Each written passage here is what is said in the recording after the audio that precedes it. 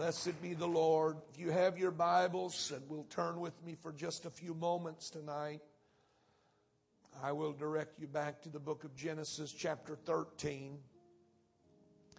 And I will read verses 1 through 4, the 13th chapter of Genesis. And it reads like this. And Abram went up out of Egypt, he and his wife and all that he had, and Lot with him, into the south. And Abraham, or Abram, was very rich in cattle and in silver and in gold.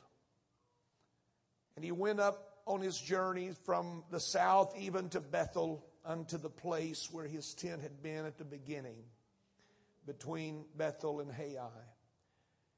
He came unto the place of the altar, which he had made there at the first. And there Abraham, or Abram, called on the name of the Lord. And he went on his journeys from the south even to Bethel, unto the place where his tent had been at the beginning, unto the place of the altar. Tonight, for just a few moments, let me, if I could, indulge your attention. And I would like to speak to you in a manner of a call.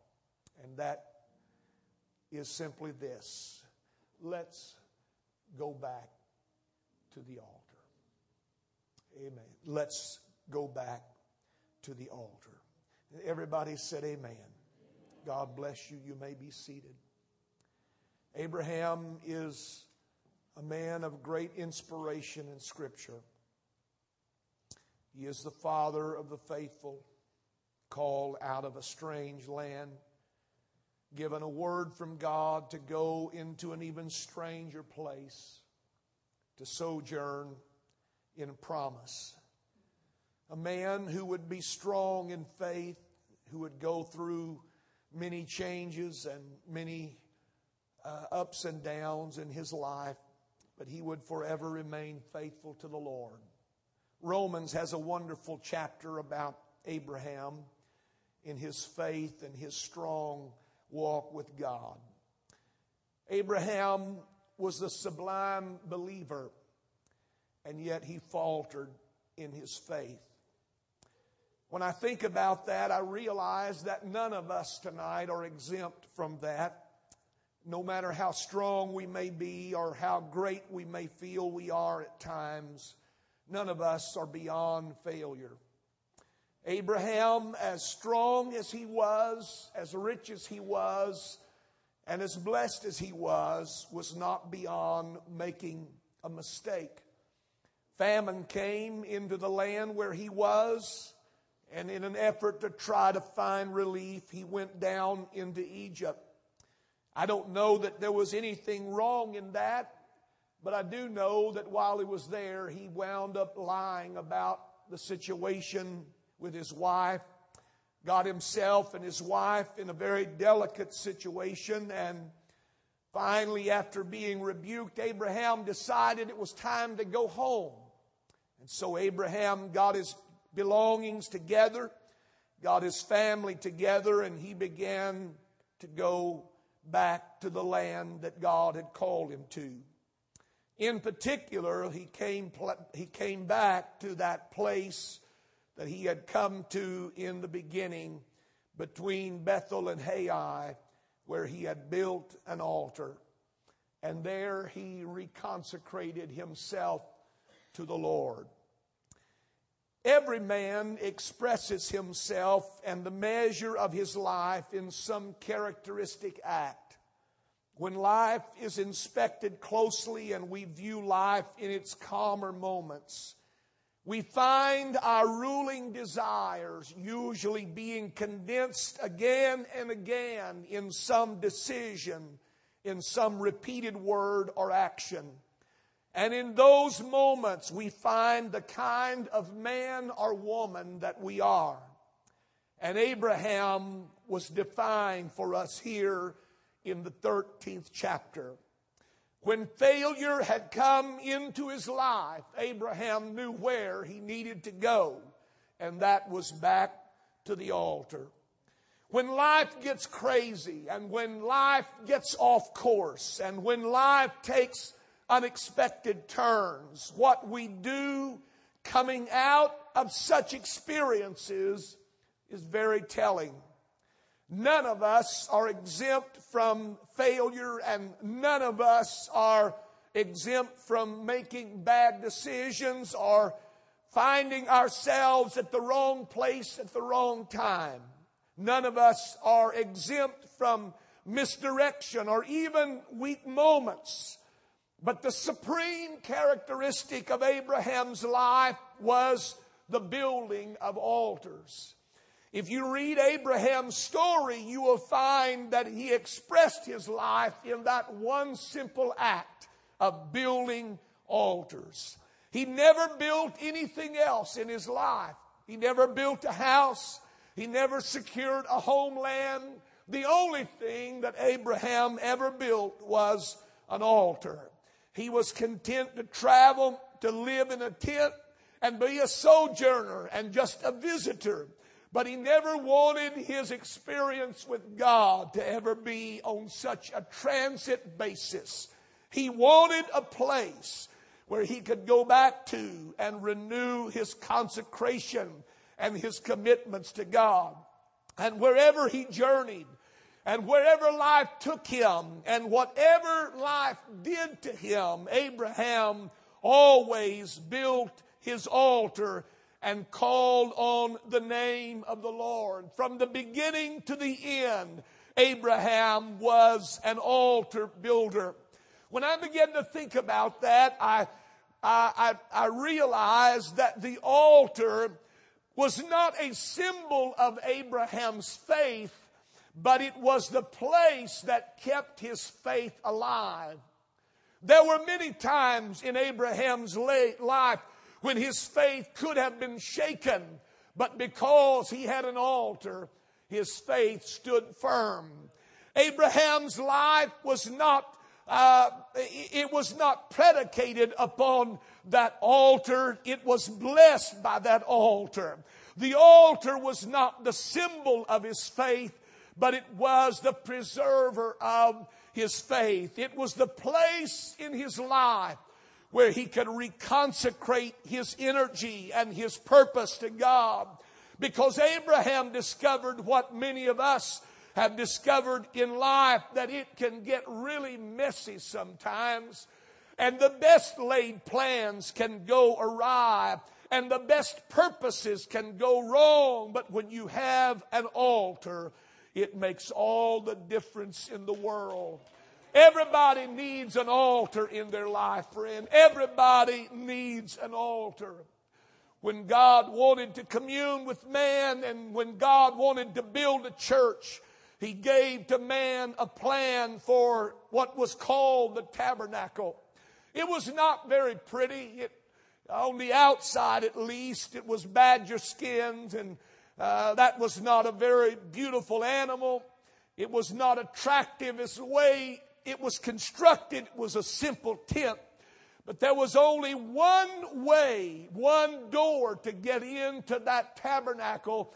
And that one door led you by the altar. You could not come to the tabernacle without coming by the altar.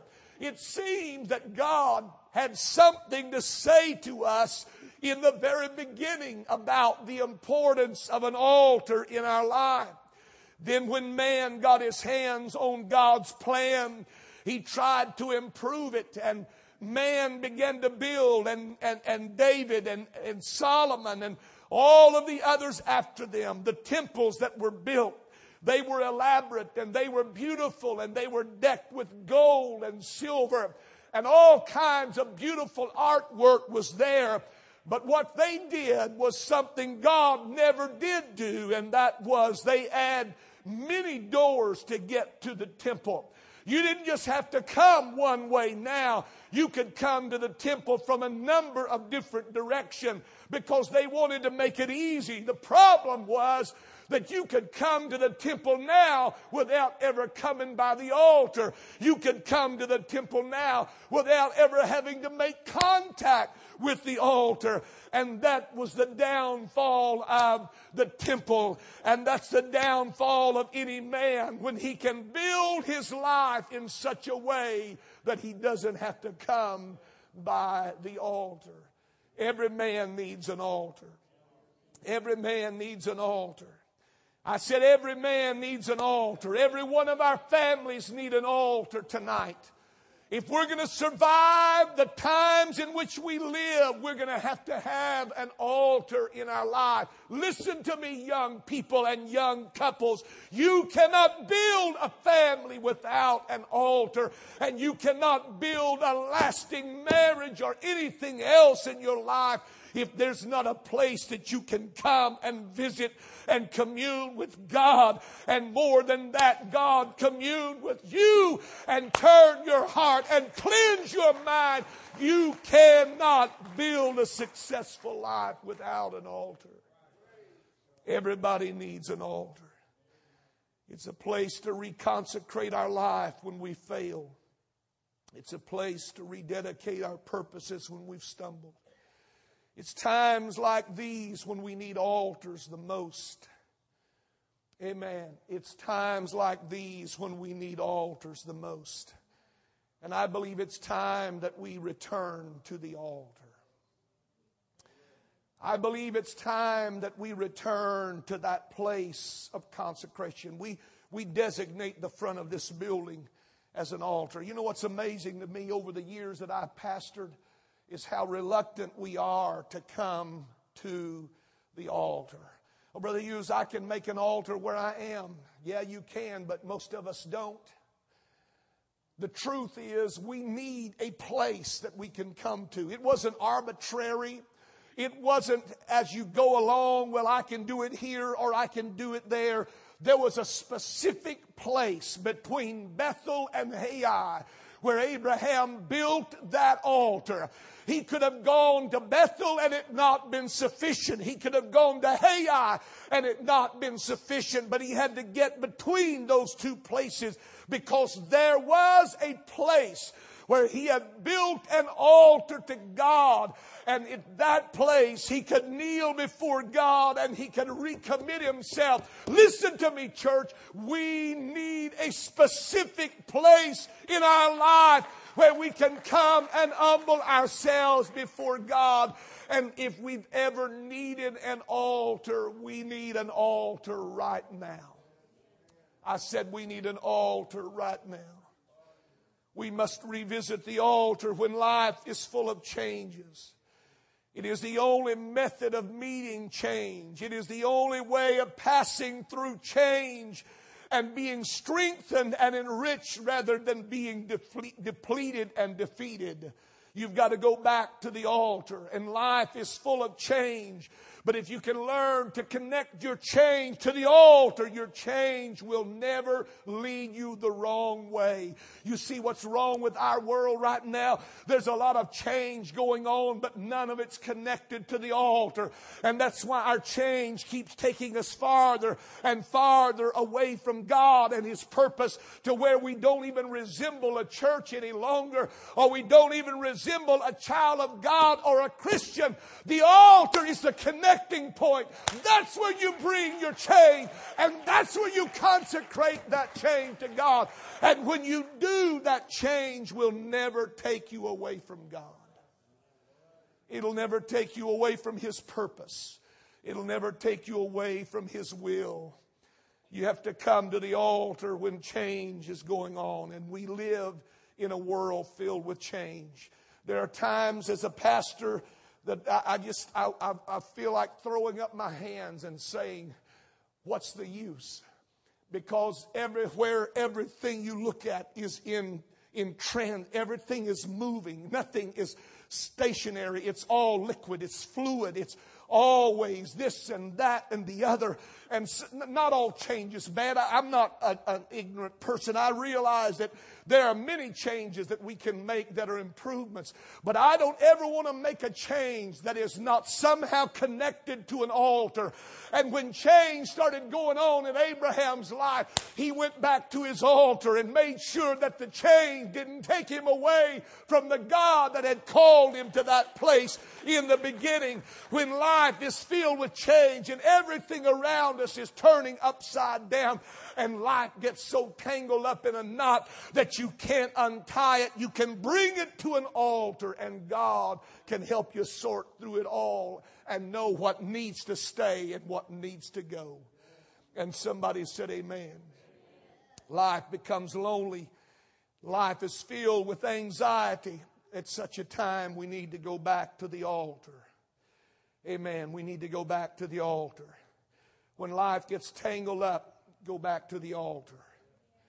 When life gets messed up, go back to the altar. When life gets too busy, go back to the altar. When sickness lays its hand on you, go to the altar. When dreams are shattered, go to the altar. When your hopes are frustrated, go back to the altar. When you're disappointed, go back to the altar. When you're downtrodden, go back to the altar. When you feel like giving up, go back to the altar. How do we meet such hours, and how do we face such disillusionment, and how do we do it without losing heart, and how do we do it without becoming bitter? You've got to go back to the altar. Amen. I've seen people go through some really hard things in life, things that probably would have embittered others. I know it has some, but I've watched them gracefully deal with those difficult things in their life without becoming bitter and angry and resentful and hateful and all that goes with that. And the secret behind it all is an old-fashioned altar. Amen. That's the only thing that will keep bitterness at bay, is an altar. Amen. You got to go back to the altar. Amen. That's the only thing that will keep bitterness at bay. You've got to go back to the altar. It's the only thing that will keep drifting away. Go back to the altar.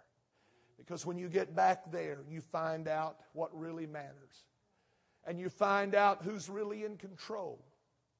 Amen. This is not about us. This is about Him. And when we go back to that altar, we find out what really matters. Amen. Everybody needs an altar. And if there's ever a time that we needed that altar, we need it now. Many have been the man who stood at the crossroads of life, and the only thing that saved him was an altar. Amen. An altar. How many of us tonight stood at a crossroads in our life?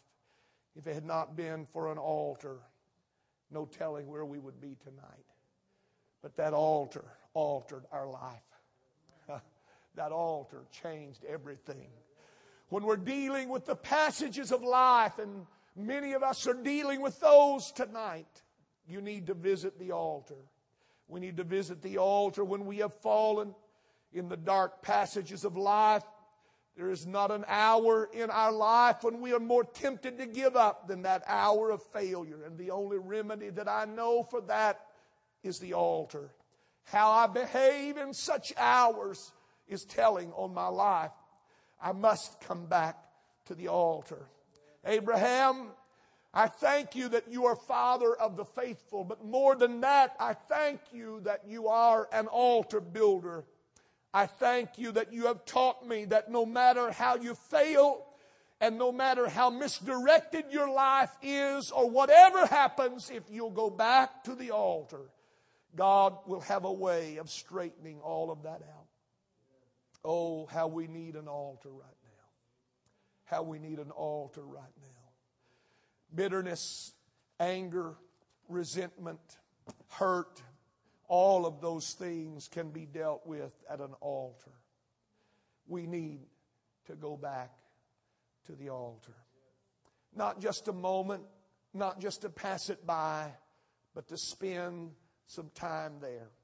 The Bible said when Abraham got to that place between Bethel and Hai, to the altar that he had built in the beginning, he called on the name of the Lord. That doesn't mean that he just lifted his voice and said God, but that he communed with God. He took time to talk to the Lord. Oh, how we need to take some time to talk to God right now. Amen. I wish I could tell you everything that's in my heart tonight, but it wouldn't do any good because some of you wouldn't understand if I told you, and there may be some that wouldn't matter. But you know, the truth of the matter is none of it will matter if we don't go back to the altar. If we don't find ourselves kneeling before the Lord and humbled before His presence and realizing one more time what this is really all about. Abraham, he got messed up in his mind and in his thinking. But when he got back to the altar, God got his mind straightened out.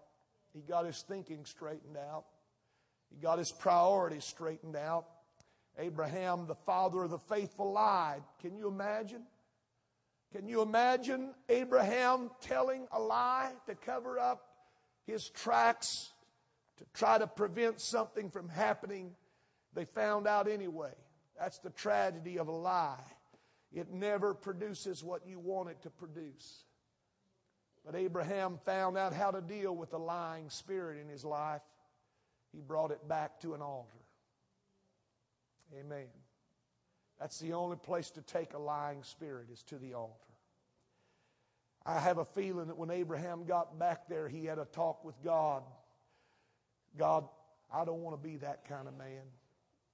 I don't want to be that kind of person. I need you to get that liar out of me. Amen. The only place you can do that's at an altar. You're not going to get the liar out of you at the bar. You're not going to get it out of you sitting at the computer working at Facebook. You're not going to get a lying spirit out of your life or anybody else's life by taking it to a counselor. The only place you can get it out is at the altar. Amen. The only place you can get discouragement out of your heart is at the altar. Amen. That's the only place you can get discouragement out, is at the altar. Only place you can get bitterness out of your heart is at the altar. The only place that you can wash your mind and get all that filth out that somehow gets in there. And it gets in there in the oddest ways. We don't even know. We really don't plan on it. But before we even realize what's going on, our mind and our thinking and our thoughts are so dirty, and our life is so contaminated by the elements of this world, and we look at ourselves and we think, how in the world did I get like this? Let me tell you, it doesn't matter how you got that way. Let me tell you how to get out of being that. And it comes at the place of an altar. Everybody needs an altar. And if there was ever a time that we needed to come back to that altar, we need to come back to that altar now. Amen. I don't know what's going to happen to the church in the next 5 years or the next 10 years, no more than you do. But I know this, if we'll stay close to the altar, we don't have to worry about that. Because those that stay close to the altar, God will make sure that that change that comes into your life does not change what you are and what really matters. Amen. God, help us tonight to get back to the altar. Help us to get back to that place of consecration. Amen. That place where we open our heart and we poured out our soul before the Lord. Help us to get back to that place where God could speak into our life. Amen. It's not a symbol of your faith, but it is the sustainer of your faith. It's what will see you through every dark hour. And it will get you through whatever's coming down the pike. Amen. Whatever's coming down the road. An altar will help you with whatever's coming. Amen. Come on, church. Let's get back to the altar. There's too much change going on. There's too much that's being laid aside in people's lives. There's too much that's being let go of in people's lives. Let's go back to the altar. Amen. Let's get back to that place where we belong. Amen. Not try to get away from it. I don't want to ever come to church without coming to the altar. I don't ever want to come to a church where there's so many doors that you don't have to come to the altar. You can experience church without coming by the altar. That was Herod's temple. Yeah. Matter of fact, in the Old Testament, the book of Nehemiah, Ezra, Esther, talks about the rebuilding of the temple. After Zerubbabel, all of those that had come, they had rebuilt the temple. The Bible said that the old men wept, the young men rejoiced. Why? Because this new temple had more doors than any temple before it. Solomon's temple had 7. This one had 9. It would even be expanded to 12 at some future point. So you could come to church and never have to even look at an altar. That's why the old men wept, because they knew what the original pattern was. They knew how God originally began that. Come on, let's get back to that door that will take us to the altar. Because we need an altar in this hour. Amen. Let's stand together.